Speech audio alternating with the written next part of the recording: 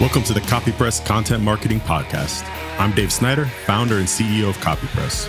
Join me as I discuss content marketing with experts and some of the brightest minds in content marketing and SEO. Discover what it takes to get your content noticed and stay ahead of changes in content marketing, SEO, and online marketing. Welcome to the CopyPress Content Marketing Podcast.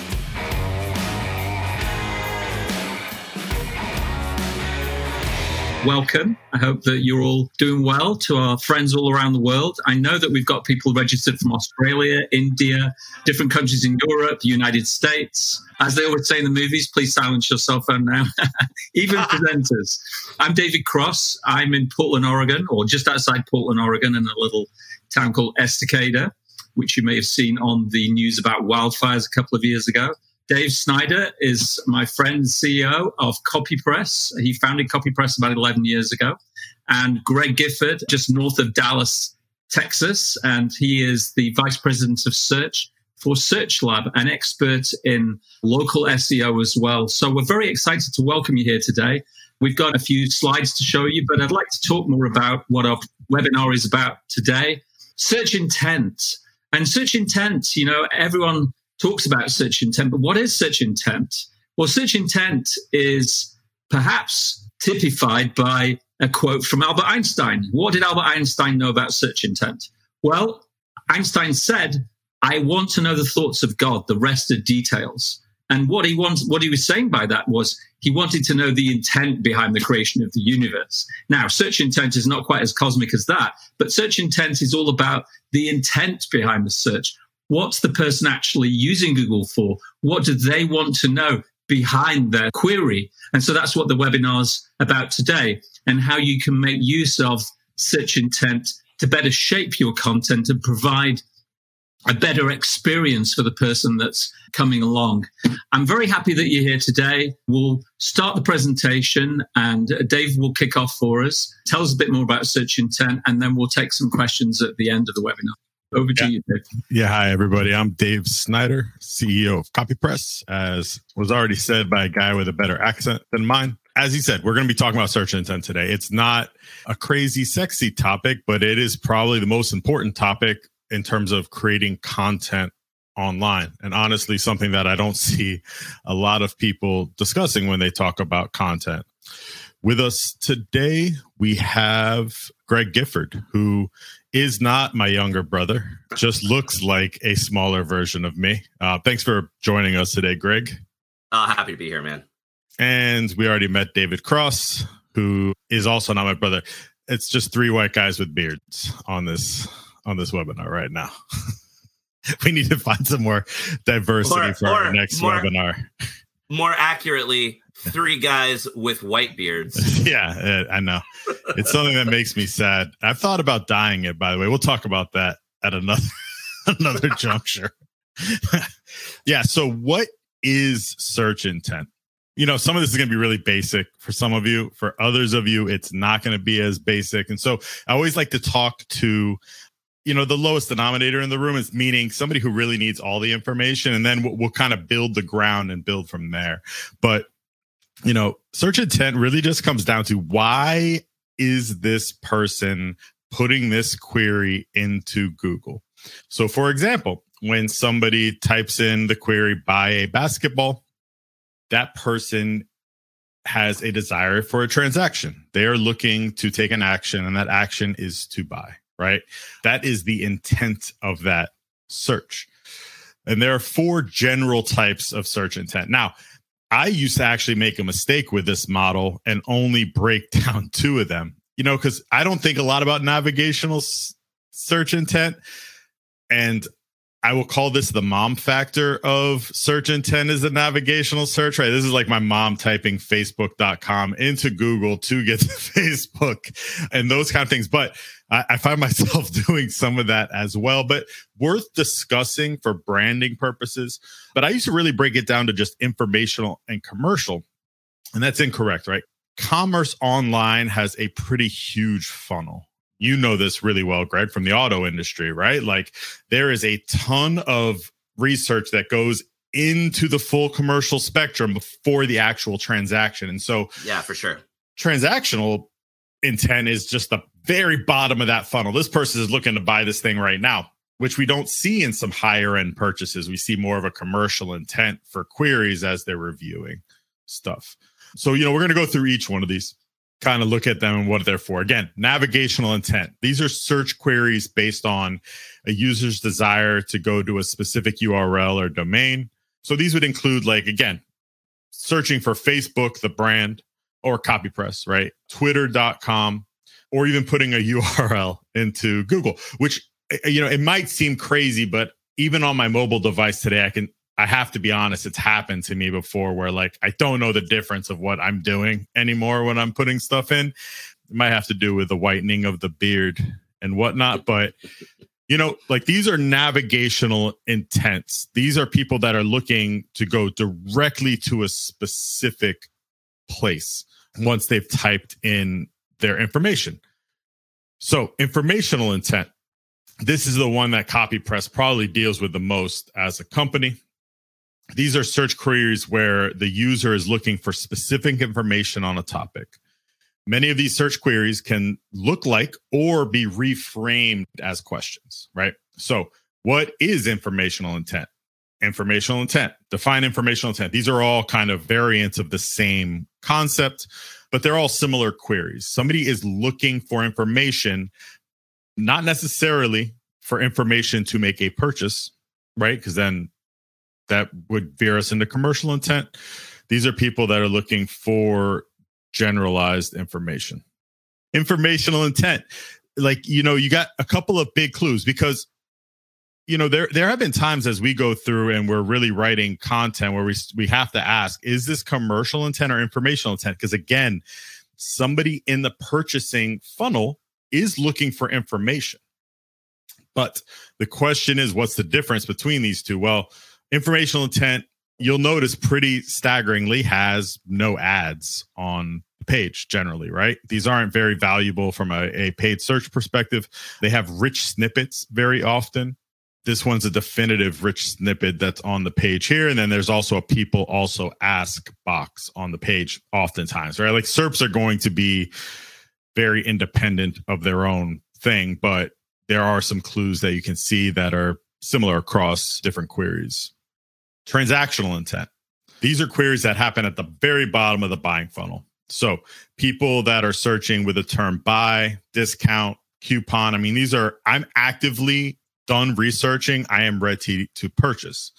These are going to be the ones where Google doesn't even have listings anymore. It's just a bunch of ads and Google shopping. Google knows what you want. I mean, to be fair here, Google knows you want to purchase and they're giving you people that are advertising the purchasing. So if these were the only SERPs that we saw this kind of stuff on, I think I'd be okay. But we obviously see it on others. But, you're going to see a whole ton of paid stuff on these pages. But that's also the clue, honestly, for commercial intent versus informational intent, right? So these queries happen higher in the buying funnel, but still represent a user looking for information to make a purchase. Queries with commercial intent are often deployed by searchers looking to investigate a product. So think about, best mattresses buying guide, Casper, not Casper, mattress reviews. So, reviews are a huge component of this research piece. Buying guides, buyer's guides, if you're talking about content creation. But again, if we look at that commercial intent SERP, it's going to look really similar to that transactional SERP, right? We're going to have a whole lot of ads and a whole lot of shopping on it, even though theoretically it looks kind of like an informational query. I think from a content program design perspective, if you're trying to figure out how you implement more of an informational template to content versus commercial and which topics should be isolated for those, your SERPs hold the key. What should you be writing this for? Like the mattress buying guide needs to be written for a commercial intent. So to differentiate, where is the consumer in the buying cycle? If they want to buy immediately, you have a transactional intent on your hand. And then if it's something where it's higher in the funnel, again, mattress buying guide, they don't even know what mattress they want to buy yet. That's not transactional. That's commercial in nature. All right. So let's talk about optimizing for different search intents. So now that we know what the 4 search intents are, we'll talk about how to optimize for each one. Optimizing for navigational intent. Now, this may seem very simple, but I mean, not everybody knows basic SEO, right? So I think first things first, basic SEO. Make sure your pages are being indexed properly. Make sure you have canonicals worked out. Like, are we www? Are we not? I mean, these are, again, basic concepts, but we're talking to people that might not think about it. I also think, though, there's value here from a prospect of just thinking about the brand as a whole, right? Yeah. When I think about sports scores as an example, I will go straight to ESPN. And so if your brands can become the brands for a topic, you can actually get navigational intent. The other thing to also remember as marketers, if you open up your Google Analytics right now, your top keyword is most likely going to be your brand, right? I mean, dependent on what you're doing, right? Your payday loans, maybe it's payday loans, but if you have a solid brand, your top keyword is going to be your brand. Owning that brand's important. There's ORM implications here as well. So navigational intent, I don't think is just something to disregard and be like, all right, this is just my mom searching Facebook within Google to get to Facebook. I think there are real implications here of the more you can optimize for this navigational intent, the more you're getting ahead of ORM pieces, the more that you are making sure that your brand is synonymous with the thing people may search beyond that, right? So tons of opportunity there. So question, and I'm asking this question to Greg mostly, and I'll also add my thoughts. How important is it to focus on navigational intent when creating content? And then I guess, how would you focus on navigational intent as well? It's hugely important depending on what kind of business you have, because a lot of smaller businesses out there have names that are very similar to other businesses. So I'm a product expert on the Google My Business forum. And I was just answering a question yesterday where somebody was saying, hey, look, I set up my Google business profile, and whenever you search for me, it shows this other business that's not me, that's not even related to what I do. And it shows that the business is closed. So we're losing business because of it. Well, the problem turned out to be it was a newer business that's only been around for 3 or 4 months. And for some not intelligent reason, they chose a business name that is literally exactly the same as this other business that was closed, that was in the same town as them. And the business name is one of those weird things where the business just named themselves some random name that has nothing to do. Like, you don't know from the name of the business what it is that business does. So it was just poor naming choice on their side, because they just named themselves a name that turned out to be another business that was closed. And because it's so new, Google doesn't understand the intent of what people are looking for. Google thinks that navigational intent for people Googling the name of the business is looking for that old established business that had been around for years that now, due to COVID, ended up closing. So these guys need to put effort into this so that when people are doing a search for that business name, there's enough SEO value there. There's enough authority there. There's enough information on their site and in Signal's offsite to prove to Google, okay, look, we are now the new entity with this same name. This is what we're looking for. And that's a really specific example, but it happens all the time that you have businesses that have very similar names, and it's really hard for Google to figure out what that intent is if you're not putting effort into building out the answer to that question on your site and saying, this is who we are and this is what we do. Yeah, I got 2 examples too. And I think this is one of those things. Navigational intent is almost starts when you're naming your website or business, right? Yeah. One is we worked with a company called Agora. They do video like streaming software, kind of like API build outs. But the word Agora, I believe in Greek, means like earth or something, right? So 800 different businesses had the word Agora as their main thing because it was completely like generic nonsense name. And so we could not own that SERP. And furthermore, there was just like lots of confusion around that SERP. The other one is I do some consulting for a business in Tampa called Annabelle's Furniture, right? So main domain's annabellesfurniture.com. But if you search annabelles.com, it's, I think, an adult lingerie toy site. And so Annabelle's Furniture is like a high-end furniture site with like key demographic, probably women 40 plus, very affluent. And just thinking about the concept of them likely searching annabelles.com repeatedly to find the website for this furniture store and coming up across this, right? And so it's like, again, I think navigational intent's important to think about from the perspective of like, when you're starting your website, or if you have a new business or a business that's going online, like, how do you factor these things in? And they are important, even though they seem ridiculous. A lot of people don't even realize that they're important until, they're fixing their Google My Business listings and different things like that, right? Well, I mean, it's like you said a minute ago, too. It's not just the name. It's the navigational intent content is brand building. It's letting people know who you are. So there's a very clear signal to Google who you are as well. Yep, 100%.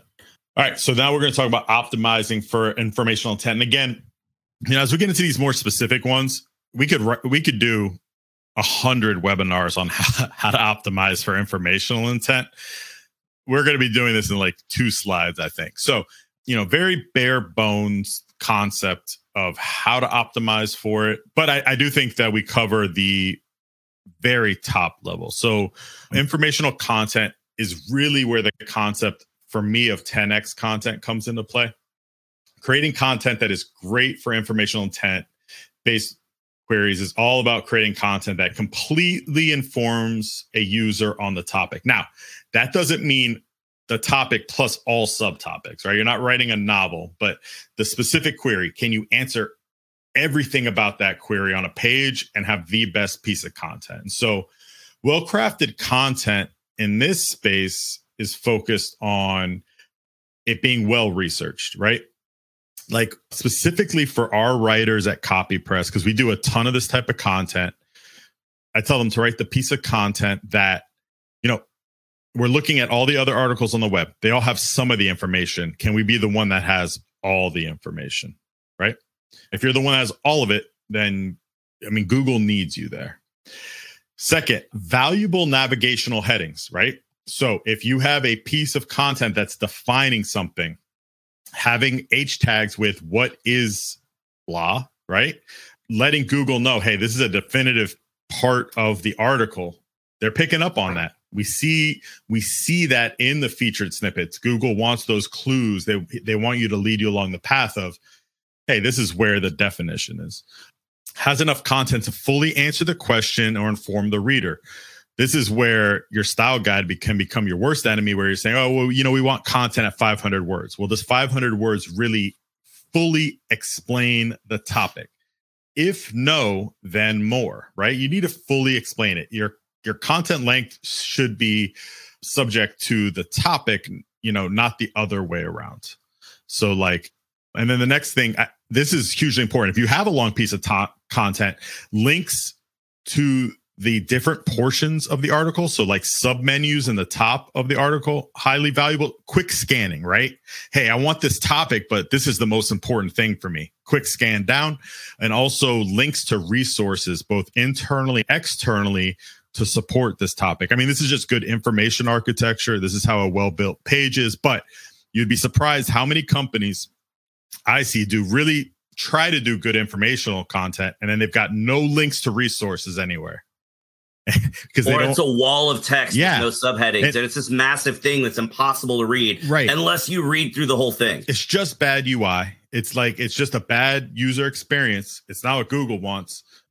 But, I don't really tend to trust content personally that doesn't have resources backing it, right? Not today, not anymore. Like, I want to know where you got this information from.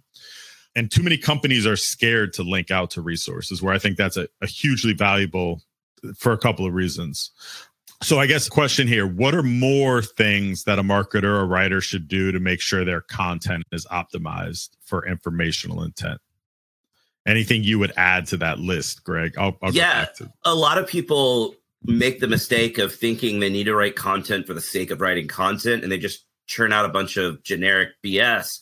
You got to do the research on the front end to figure out what are you trying to show up for that your potential audience is going to be searching for, and use the right terminology there. Because another thing with this too is you have problems where business owners or marketers working for the business have those blinders on and you know everything about your business and you know exactly where everything is on your website, you don't think about what it's like for an absolute noob who has never bought that product or service before to come to that site, how easy is it for them to find the answer that they're looking for? And that's why you don't want that massive wall of text without subheadings that's impossible to read. You know, you mentioned word count. That's another big area where a lot of people screw up. There's all kinds of stuff on the internet of like, oh, we did research and everything that ranks number one has 1,232 characters. So you need to have at least 1,232 characters or words or whatever. And like you said a second ago, there is no magical word count. You know, the idea to hold in your head is you got to fully answer that question. The way that I always say it when I speak at conference presentations is the piece of content needs to be the best answer to the question that searcher is asking. And you don't want to write a novel, but writing the best answer sometimes means you're answering that question and you know that there's going to be one or two subsequent questions that person might ask. And you probably ought to go ahead and put some information in there about that as well. There's no magical word count that's going to apply to that. If you can write the best answer to the question and it's 500 words, then cool. That piece of content's going to work at 500 words. You don't want to add 700 words to that piece of content just to hit 1,200 words because that's what you read some blog post or some research piece said, because then you're adding 700 words of fluff that reduces the value both for Google and for the person. But you also don't want to say, I'm just going to write 500 words every time because that's my word count, and you're trying to squeeze in something that should take you 900 or 1,000 words to write and just do it in 500 words, because then it's not going to work and it's not going to show up and it's not going to help potential customers. Yeah, 100%. And going back to what you said about the sub questions under the main question, again, the SERPs give us clues on what these sub questions are and what should be in our content. This people also ask section becomes really, really viable from a standpoint of, hey, what should some of our subheadings be? And I'm not saying you should take directly from this list because these get wonky sometimes, but you're given little clues by Google, who's running crazy advanced machine learning all the time, to let you know, hey, these are topics that you might want to bucket under this if you're fully answering this question in detail, right? So we utilize those boxes a ton when we're doing informational content. One tip about creating content that answers someone's question, very often businesses use a way of copywriting that provides the information, but it does so in such a dry, droll way that it's very boring for the person for informational intent or whatever intent. And one way that I've worked with businesses in the past that they had this problem where they could answer the question, but when it was written, it was very dry. And so we've all done, writing 101, but it doesn't teach you how to actually answer questions and write in a way that people naturally speak. So one thing you can do is get one of your colleagues in a room and someone who's knowledgeable about the product, record the conversation, phone them up, and then ask them a question. And then however they answer it, transcribe it. There's a great service called otter.ai, and that will allow you to transcribe it. And what you'll get is actually the conversational tone. I've used this with doctors in the past where they've done websites where the content is extremely dry, but when they speak to a patient, they do so in a very conversational way. And doing it this way can be extremely good. You get a load of great content, but you also get it in a human way that feels conversational and feels like you're in the room. And that's a great way to create informational content and to do such intent without it feeling stuffy and dry. Yeah. And kind of like a segue to next month's topic is on AI content and the downfalls of AI content. And this is one of the bigger downfalls of the AI content, right? Is like a complete loss of tone and voice and conversational nature mixed with a complete lack of context, right? That theoretically AI can write informational intent content, but they don't write it like a human would write it, right? And so we're gonna go into that next week, because I got real excited, Greg, when Google came out and said no to AI content, because I've been having arguments with people for a while about like, dude, this doesn't scale. You're not thinking about this practically. If you want to use it for your product descriptions, cool, go at it. Makes sense there. But for like real content that's engaging humans, yeah. And we'll, again, next month. Well, he hit on the conversational aspect when he was talking about there. You know, obviously I get a lot of questions about all the new flashy things that come out because I'm speaking at a lot of conferences and I'm active on social, and I've gotten a lot of questions about the AI content, and a lot of our clients have asked about AI content. And the thing that I always say in presentations, and the same way I answer these questions when people come up with AI content, is the content on your site needs to sound like something that you would say face-to-face to a potential customer. It needs to sound conversational. If it's too dry, if it's too robotic, that person doesn't get a good vibe off of that content, even if they get the answer they're looking for. And that's why the AI content sucks. If you really read through it, sure, it's probably got the information there, but it's so awkward to read, it's not going to do anything for you. Yeah, I mean, there's a lot here, but one, we had AI content before in some format. It's why CopyPress was created, was we just had terrible content mill content with just people churning out words, right? It wasn't a computer, but it was just nonsense content that, you know, and there was an entire update called Panda that rolled out to destroy that model. And it's just funny to be like 11 or 12 years past that. And everybody's like, oh, this is a good idea again. It's like, yeah. Why? Because computers do it. And I really think there's like this thing in people's mind where they're like, this is really good for a computer. It's like, okay, but that's different than really good content. Right? You're just judging it based on, wow, a machine did this rather than this is good. Yep. And so, you know, I think exciting opportunities. I do think AI will have its fingerprints on content and how we do it long term.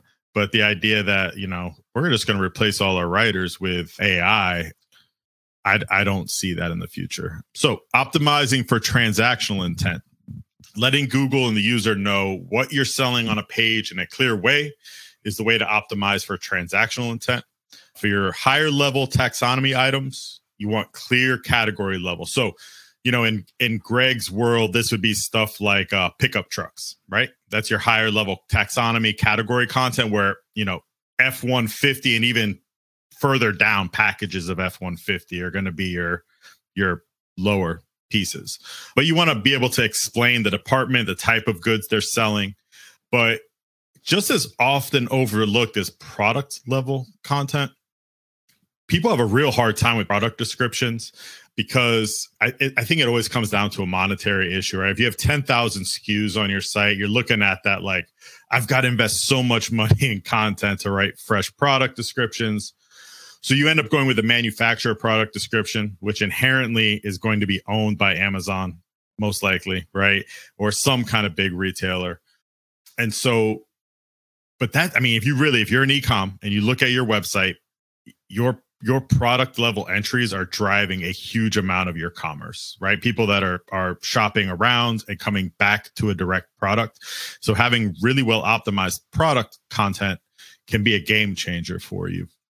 So the question I have then is, if retailers have thousands of products, how do they possibly tackle that issue of optimizing for transactional intent? But, you know, what are some important things to consider when crafting content for transactional intent as well? Yeah, I mean, they just use AI generated content. I think it's the safest. I honestly think if you're going to use it, so here's my strategy. I tell customers, like, okay, it's an 80-20 rule, right? We're not going to write the content for all 100% of your products. We're going to take the top 20%, the highest selling product, and write unique descriptions for those and dial those in. And then we audit that on an ongoing quarterly, yearly basis to see what the new stuff that's popping in and rewrite descriptions for new stuff. There's no reason to write a fresh description for your lowest 30%, 40% selling, you know? Yeah, like it depends on what you're selling too. Because like if you're selling toilet paper, I don't think people really care about the product description. Right. But as you start to scale up in product cost or service cost, you get those more expensive items, the product description matters. You know, we have car dealers all the time ask us, do I need to write a unique description for the actual vehicle description page where the vehicle's listed? Because no SEO company out there is going to touch the individual pages for the vehicles because they change out way too often. Right. And it just becomes too expensive to even try to offer that to a dealership. Yeah, you mean like the inventory level, right? Like that. Yeah, like at the inventory level of I'm on that 2022 black King Ranch F250. And do I need to write a description? Because at the point that they're on that individual vehicle, they're probably pretty sure they're going to buy that car. So I don't really need to do anything. I just need to have the price and the mileage and the VIN number and some pictures, and I'm good, right? And the answer is not really true. You do want to have a description because, if you're buying a boat or a car, or it doesn't have to be something that's, that expensive, but you're buying something that's more expensive, that product description matters. I mean, like these headphones I'm wearing are like super badass Sony noise canceling headphones. I'm not going to buy a $350 or $400 pair of headphones and not read about the product before I buy it. And just because you're a retailer that has 10,000, SKUs on your site, but you sell a lot of, headsets and earphones and things like that. Sure, the little $10 pair of disposable throwaway wired earphones, you're probably not worried about a product description. But that $400, $450, $500 pair of luxury headphones, you probably ought to have a really good product description. So like you said, that 80-20 rule is really what comes into play there. Yeah, I think, again, on that lower 80%, those are the kind of places I see AI content being potentially valuable, right? Like, hey, I'm not going to write it anyway, so might as well take a run with it here. Other things to put in here, though, are how you structure your content. So schema, wildly important for product level content, right? Making sure that Google knows, like, what's your sizing information? What are your reviews? Like, whatever those pieces are. So Google can tell, hey, this is a product page.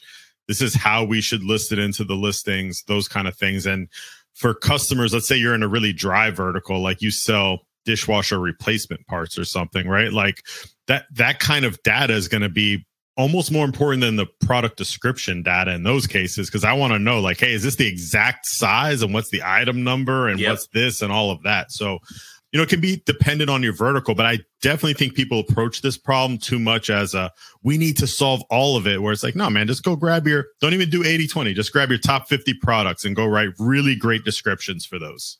Well, and the other thing too, for the last couple of minutes, we're talking about this transactional content and the 80-20 when you have a bunch of SKUs, but transactional content doesn't have to be product focused content. It could be service focused content. Like attorneys, if you're a personal injury attorney, you need a page for car crashes. You need a page for truck crashes. You need a page for bicycle accidents. You need slip and fall. You need dog bite. You need all of these various, medical malpractice, nursing home. You need a piece of content for each of those things. And that dog bite attorney page is transactional content, but it's not a product page. So you have to talk about, here's what we do. Here's why we're awesome. Same thing, car dealerships. Yeah, you do have the individual vehicle listing pages of here's this King Ranch F-150 you want to buy, but you also have the service side of things. You got to have a page about oil changes and tire rotations and wipers and batteries. And those aren't individual product listing. It's like, hey, come get oil changes here, which obviously people know they can get, but you got to have that transactional content on the site so that you'll show up in search results for people in the area looking to get an oil change. And if you just have a bunch of junk on the page, why would they care? But if you've got an awesome piece of transactional content there that says, look, obviously you're looking for an oil change, we do oil changes, but here's why you want to get an oil change from us. That's what's really going to push people over the edge and make them want to do business with you and not with one of the multiple other competitors in town. Yeah. I mean, we just went through this situation. We redid the CopyPress website. And I think one of the things we were clearly missing before was transactional content, quite honest. Like we handled the top level of the funnel and the middle level pretty well, but just completely didn't look at the bottom level of the funnel and trying to get people, hey, here's what we do and you should buy it from us as well. We're shoemakers' children. We have to remember as well in marketing that every product or service ultimately solves a problem. And so if someone has a problem with a dog bite that they need an attorney to resolve, there should be content on that because that's the problem that they will be searching for a solution for. So bear that in mind when we're creating content. Yep. So now we're going to dive into intent plus localization, since we got Greg to do this webinar with us. And I think this is an important topic because, as soon as you have a localized intent mix, things start to skew in those SERPs, right? So we're going to look at the 4 types of search intent and like how we would approach content from a localized perspective. So first one, navigational plus local. So navigational queries, from my perspective, right? So Greg, you can come in here and be like, you're wrong. You're dumb. I know what I'm talking about. But in the local context, navigational queries become much more of what they are. I need to navigate to this thing, right? Like, if I type in Ford right now, I'm going to get a map to a Ford dealership in Tampa. And you don't have to say Tampa, and you don't have to say 100%. You can literally just say Ford dealer or Ford dealership, and you're going to get a map that shows the ones that are close to you. That's why I put this example in a Publix, but the other ones, I tried to not put the qualifiers of the geo in our examples because Google knows, hey, most people that are doing this thing want a localized result for this. So question, how should marketers approach navigational queries with respect to localization? Obviously, big topic, right? But what are some key things to think about when optimizing a brand for local? So the important part about localization that kind of prefaces all of the way we're going to talk about local for the next few slides is if you're a business that does face-to-face business with customers, or you're a business that does, face-to-face business with customers at a brick and mortar location, or you do face-to-face business with customers at their location. So you're a service-based business like a plumber or an electrician, then you actually need to do the localization. You need to do what's called local SEO, which is a kind of more complicated subset of regular SEO, because it's not just about putting content up, and it's no longer about creating the best answer to the question the searcher is asking. Now, you don't have to have the best answer on the entire internet. You need the best answer in your local market. So it's a little bit easier to write the content because, again, we mentioned the oil change example for car dealerships. There's a ton of car dealerships in every city and a ton of car dealerships across the United States and a ton of car dealerships across the entire world. If you want to show up for oil changes, you no longer have to write the best oil change page in the entire world. You just need the best oil change page in your local area. So it's a little bit easier, honestly, to write the content because you don't have to go as extreme to be better than everyone. You just have to be better than your competitors in your market. But the easy way to tell if you need localization or not is search for the products or services or the navigational type things that people might be searching for. And if you see that map pack pop up, that means Google thinks that query has local intent. And do it like Dave just mentioned. Don't enter a city or a neighborhood or a phrase like near me or nearby. Just enter that search phrase. And if you get the map pack, that means Google's using the local algorithm because Google has determined through years and years of studying trillions and trillions of queries that search has local intent. And that means your content needs to be localized as well. So it's no longer just about writing the best answer. It's the best answer in the local area, and it needs to include phrases that show that you are in the local area. So you've got to have, your city or your neighborhood mentioned through the content. And when you're optimizing that content in the title tag and the H1 heading and the image alt text and URL and all those kinds of places you would typically optimize and just put the keyword phrase in, now you need the keyword phrase and your location phrase as well. Yep. Great stuff. All right. So informational plus local. Researching certain topics can take a localized slant too when Google has clarity that the information is going to be different depending on the location. So my example here is because I'm building a new building on my property. And so if you type in like building codes, building permits, right? No geo specificity, Google's able to pick up on, hey, you're in Florida, you're in Hillsborough, whatever, right? These are the ones that you should want at the top. Yep. And so, what should marketers do to find content? And so I think great examples of this are going back to the DUI, like or lawyer type of stuff, right? Yep. Where, if I type in like, what's the impact on my points on my license for running a red light?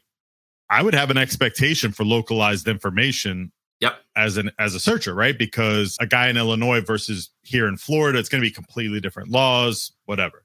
So what should marketers do to find content in their space that could be localized from an informational perspective?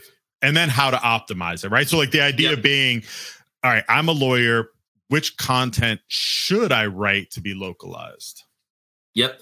I mean, the lawyer, what should you write to be localized? If you're a lawyer in Tampa, you don't need a page on your website about handling slip and fall cases for people that slip on the ice because you guys don't get winter weather down there. So you have to think about that. But again, it's do those searches and figure out the things that are informationally important to the product or service that you sell and see, are those searches pinging with local intent or not, and then figure out how you need to write that content or approach that content differently.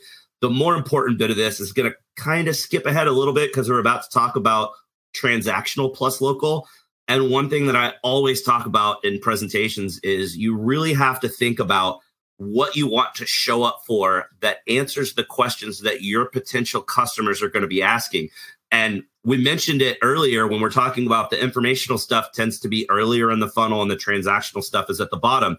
The big mistake that most businesses and even a lot of marketers make is when they're creating this localized content, they're only creating localized transactional content. I want to catch people at the bottom of the funnel and get them to convert because they're looking for a local solution. That's what I want to do. And they don't do any informational localized content.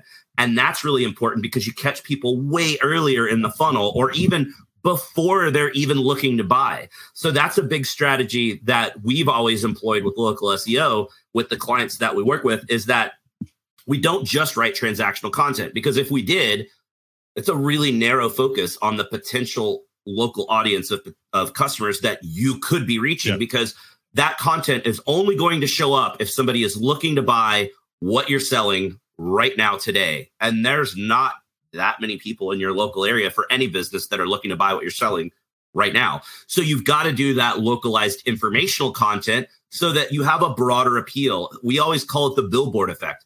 You don't put a billboard up on the highway and expect that every person that reads that billboard is going to be buying from you. Nobody has ever expected that. You put it up to build your brand and to build brand awareness. Same thing with the informational localized content. You want to put up informational content about what you do, or sometimes informational content just about the local area that has nothing to do with what you sell, because that will show up in searches and get exposure for your brand before people are looking to buy what you're selling. So great example with the car dealerships we work with the medical practices we work with the attorneys we work with. We're going to do at least 1 or 2 pieces of content on their blog every month that are informationally focused posts about the local area that may or may not have anything to do with the business and what they sell. For that very reason, we want to share things that are helpful, useful, relevant, and interesting for the local community at large, because that's what people are going to be searching for. And then that site comes up. And if you make that site a local destination, it shows that they're involved in the community and they're part of the community, and you share helpful information. So you show up more often earlier in that funnel and get exposure. So then when people get down the funnel and become transactional, they already know about you and you're more likely to be in consideration. Yeah, I mean, the stuff that has more of a local focus is going to play on different channels anyway. Like, you know, if I'm just writing content about slip and falls and workers' comp stuff, and I'm sharing that on my Twitter as a local lawyer and my Facebook as a local lawyer, it's noise. Who are you talking to there? But if you're talking about like, hey, we sponsored this Optimist Club, and hey, that farmers market's happening down the road and we'll be there too. Check us out. And this is happening.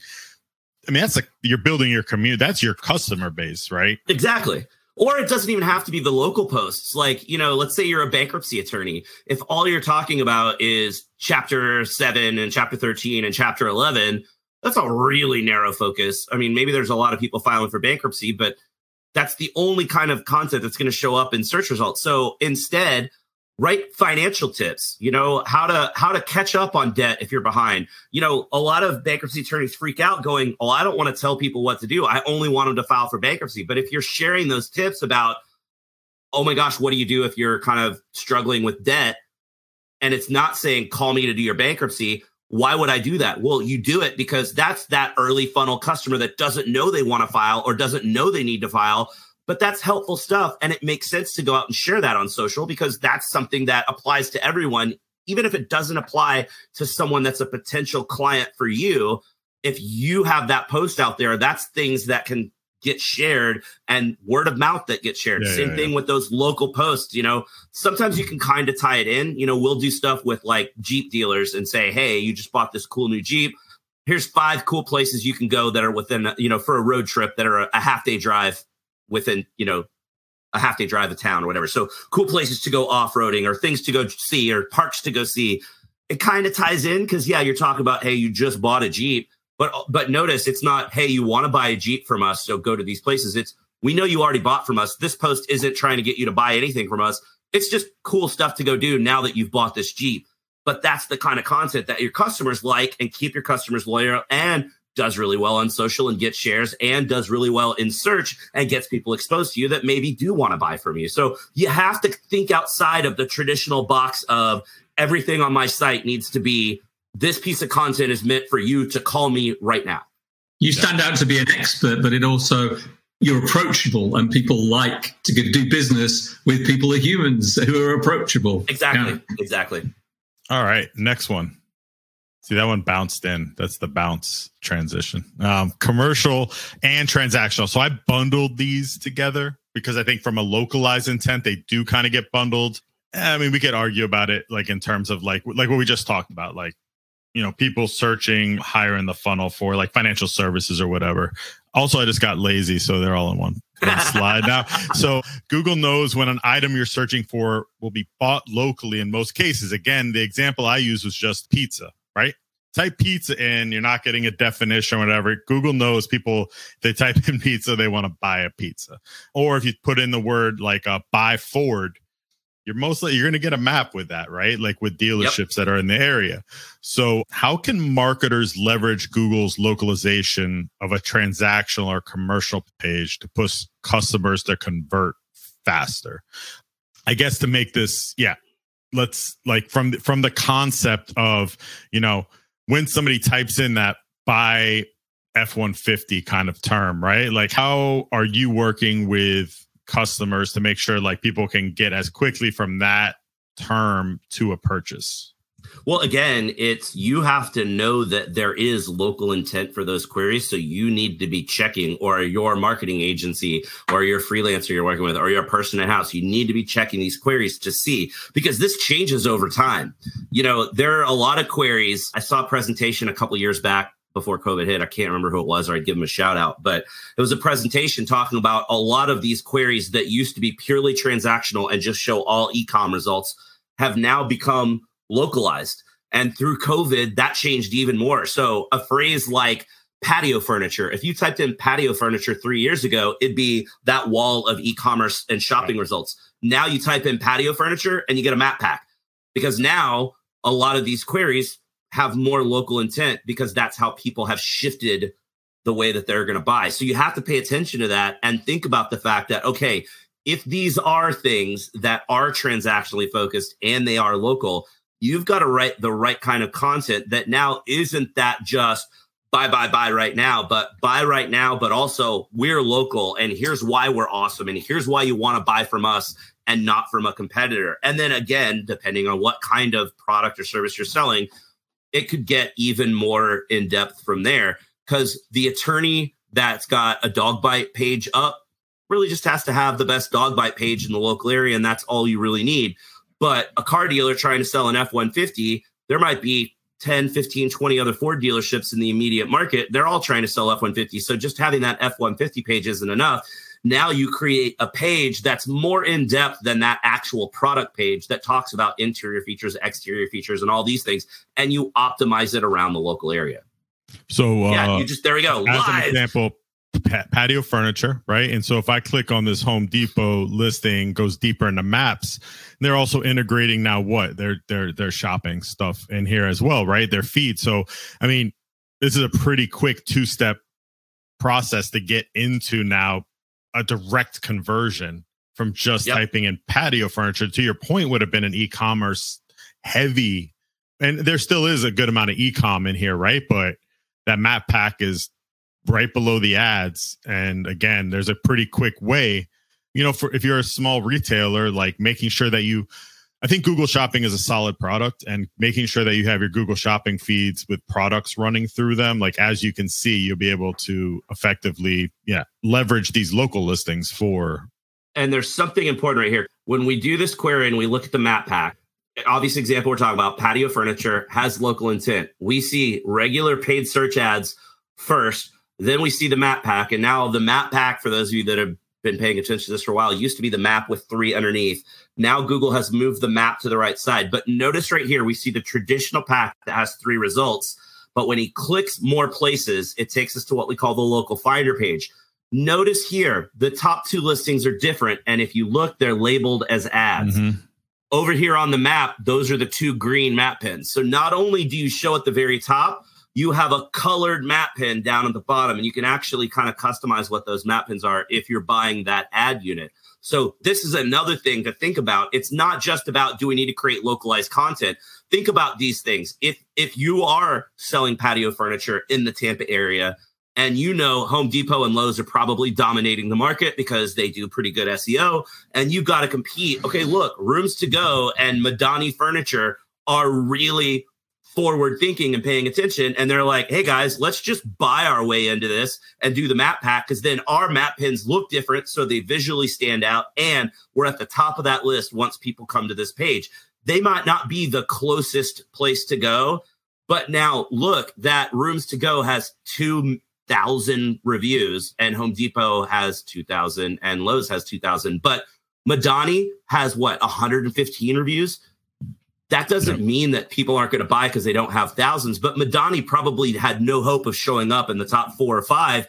But now, because they're buying that local ad unit, they're showing up. So create that content and then create a local ad unit, buy that local ad unit to overcome that proximity bias, so you don't have to be the closest to the person anymore, and to overcome the fact that some of those other guys are just always going to out SEO you and have better content and more content. So sometimes just buy your way in. Another thing I wanted to show is right. I mean, the need for Google, a publicly traded company, to make constantly more and more revenue and to integrate with more and more partners. You get things like, they're bringing the transactions swifter, even on a localized basis, right? So your order online is going to take you to whatever their options are, right? Like I've seen Uber Eats and DoorDash and stuff on here before. So that was with the pizza one. I'm hungry, so that's why I'm looking up pizza stuff right now. So I think, Cross, now you have a couple of questions that people sent in. Yeah, I do. I mean, one suggestion I have as well, a lot of businesses find it difficult to create content because they've become an expert in their field. And they find it difficult to separate the fact that they're an expert from the fact that people who come to them for the solution are not an expert. And so this is why we find a lot of very dry terminology, and it sounds like they're experts when you look at your web page and you think that you've covered everything because you're the expert. And so you can often use jargon, which to a beginner would be extremely off-putting. And so one thing you can do is speak to people who are answering the phones in your business, because those guys and gals who are on customer service or on phone calls will be taking a lot of those initial beginner questions from people. And those types of questions can really drive your content because they are asked by people who are looking for solutions and who are beginners. And if you write according to the way you speak to your customers and initial sales inquiries, you'll be creating content which comes across as relevant to someone who's a beginner, who's not an expert.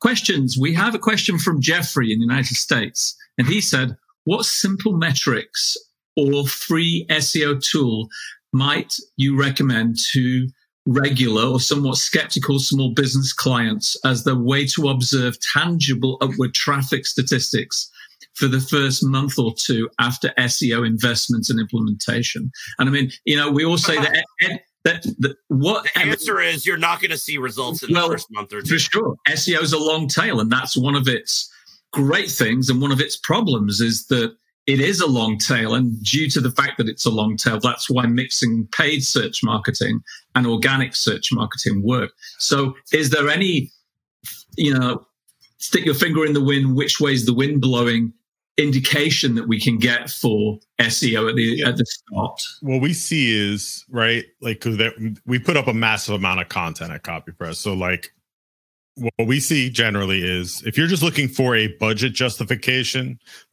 hey, CEO, this is looking like it's going to work.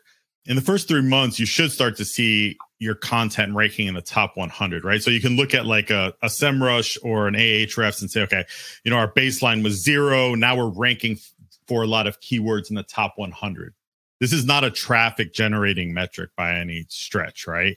So but it is giving you an idea of what might happen in the future, because we really see at this point in time that rankings do not hit a peak level for 6 months, right? And that's with a website that is actually been active and live and has value and all of these things, right? So if you're starting from scratch, you might be looking at a year to see that traffic gain.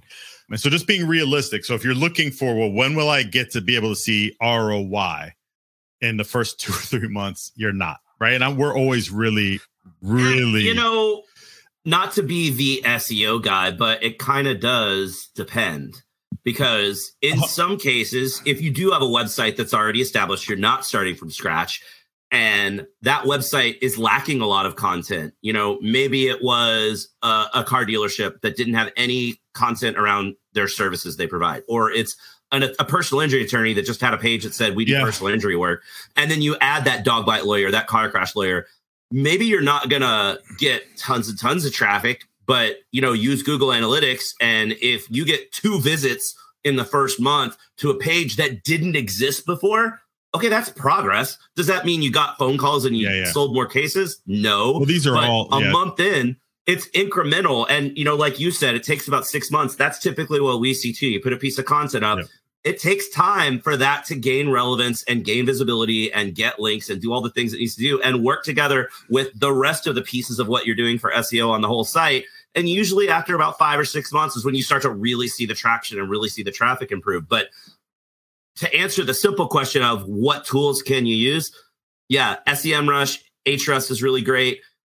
Google Analytics is great. You're not going to see immediate results, but that's ultimately what you want to see, because creating content and just using a rank tracker isn't a good way to judge success, because all day long, we could write tons of content that ends up ranking number 1 all over the place. But if it's for queries, if those pieces of content are around queries that no human is ever going to search for, who cares that you've got 500 pages on your site that rank number 1 for that search term? If no human customer is ever going to search for that, it doesn't matter. You're not going to have the phone ringing because of that content. So pay attention to Google Analytics. Down the road, does that content generate more traffic, generate more leads so that you end up having more sales? And then pay attention to Search Console to see if you're getting more search impressions. So it's not necessarily about what position you rank in. It's, are you getting impressions? Are people seeing it? And then eventually, as you get more visibility, you should get more click-throughs. And then pay attention to insights in Google Business Profiles, because the Google Business Profile insights will show you branded discovery impressions and non-branded discovery impressions. So the branded discovery impressions not as important, because that's people looking for you by name, the navigational type stuff. But the non-branded, the discovery search impressions especially, are the phrases that you're showing up for where people aren't looking for your brand. And as you're adding more content, you should see those search impressions increasing as well.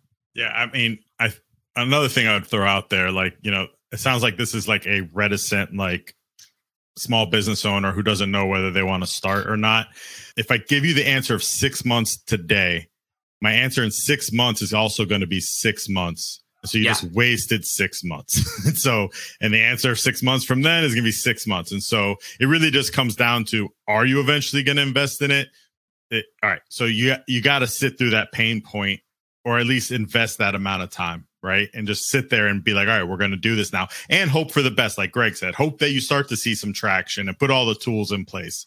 But this thing that I see people all the time with, it's like, what's the point of investing in it if it's not for 6 months? Like 6 months from now, you're going to wish you had that traffic. Right. So it's a little bit like a university degree. Like, you don't get one for 3 or 4 years, but you've got to start investing, but you don't see the results of it until after you've actually done all the work for it. And SEO is a little bit like that.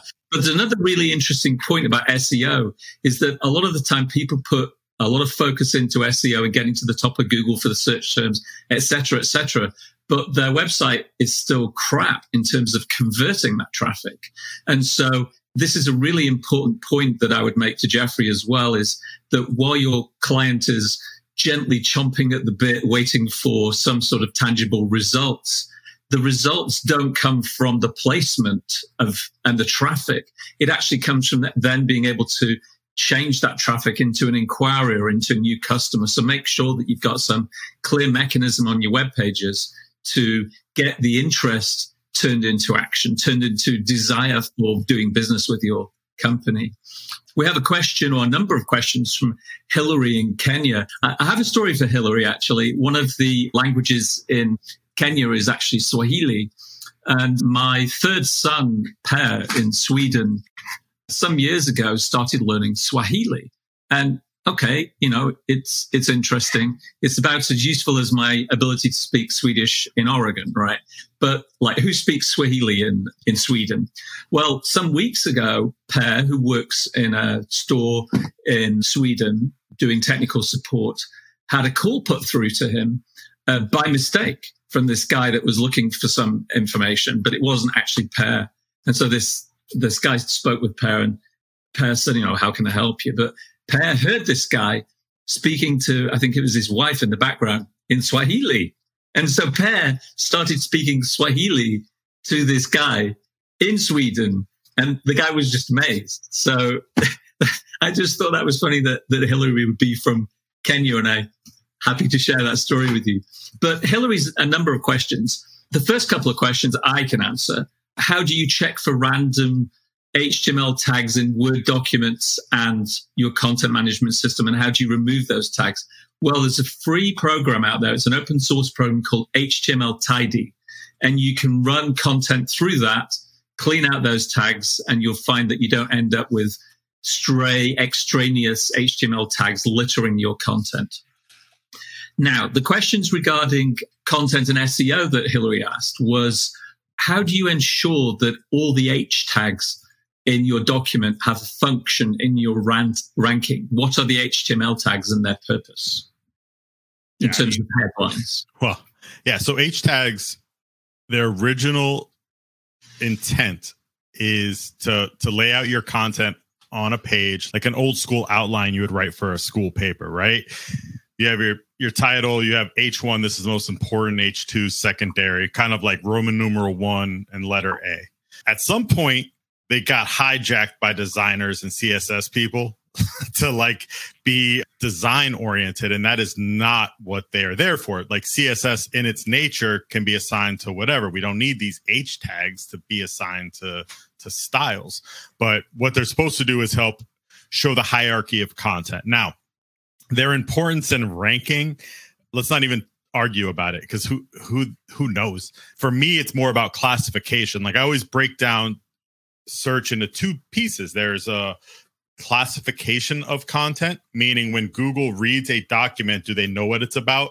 And then there's the ranking. How important is this in the classification? The H tags are really that classification. What is this about, right? From my perspective. And that's why when I write that content, I want it to be clear. This page is about this and it's structured well, and Google can really understand why it's important. That doesn't, I can write the 10x piece of content, the best piece of content ever written on a topic in the world, and no one will ever see it in Google because the ranking factors aren't there, right? It's not on CNN. But it's also kind of the wrong question to ask of what importance do the H tags play in ranking or whatever. Yeah. Like, because you could write that 10x piece of the best piece of content on the internet that ranks number one and generates 1 million views a month. And it may have one H1 and that's it. Yeah. You don't have to have these headings. You shouldn't go, how many headings do I need to have on the page to rank well? Right. Or what headings should I use to rank well? That's the wrong way to think about it. The better way to think about it is, like Dave was just saying, think about how to make that page look good to people that are trying to read it, make it skimmable, make it readable, and then just put one H1 and that's it. And then beyond that, who cares what H is? Yeah. There's these micro elements that used to be really important within SEO, meaning like pre-Google, right? That have kind of stuck around in SEO lore, so to speak, keyword density. Like there's a bunch of these topics. I think H tags are in there. Now, I still think that for me, because I'm a purist, I like to see strong H tag utilization in organizing content. But again, like if a piece of content didn't have that, do I think it's going to bomb? No, I don't think that's the case. Yeah. Well, like if you have this awesome 10x piece of content, you've got your H1 at the top, and you wrote it with an H1, couple of H2s, H3, H4. You broke it up with multiple H number headings. And I wrote a similar piece of content, not obviously duplicate because that breaks the whole example, but let's say I write a similar piece of content and I have one H1 at the top and I've got subheadings in there, but they're not actually H subheadings. It's just a piece of, it's a paragraph tag that I then tag with a CSS ID and make it look like yours. So like the size and style of those headings looks exactly the same. So to a human reading that page, it just looks like headings, but the code on the back end, it's not an H2 or an H3 or an H4 or an H5. In the grand scheme of things, it probably doesn't really matter that much. Right. 100%. Yeah, agree. Good content is good for SEO, ultimately. Stuff that people actually like and engage with. Google ranks that and has done more and more since the Panda update many years ago. A question that Hillary had was, she wanted to know about keyword research or research, depending on how you pronounce it, and how it relates to a client's search intent vis-a-vis the website owner whose intent is to get a hit from end users browsing the web. So keyword research, how does that relate to a client's search intent, and what do we suggest people use for that keyword or topic research? Yeah, I think SEMrush, SEMrush does a really good job now with, they have informational commercial breakdowns in their results. We use that data all the time, and we use a different data source. But when we're doing keyword research, depending on the content type and where it's going to be placed on the website, right? Like when you're writing your blog content, you don't necessarily want to have transactional content. Like if this keyword's being transactional in nature, why would you write that for the blog? So I think SEMrush and a bunch of the data providers have pretty good data on what's informational, what's commercial. I don't know how far they break it down from there, but at least those two elements I know are broken down.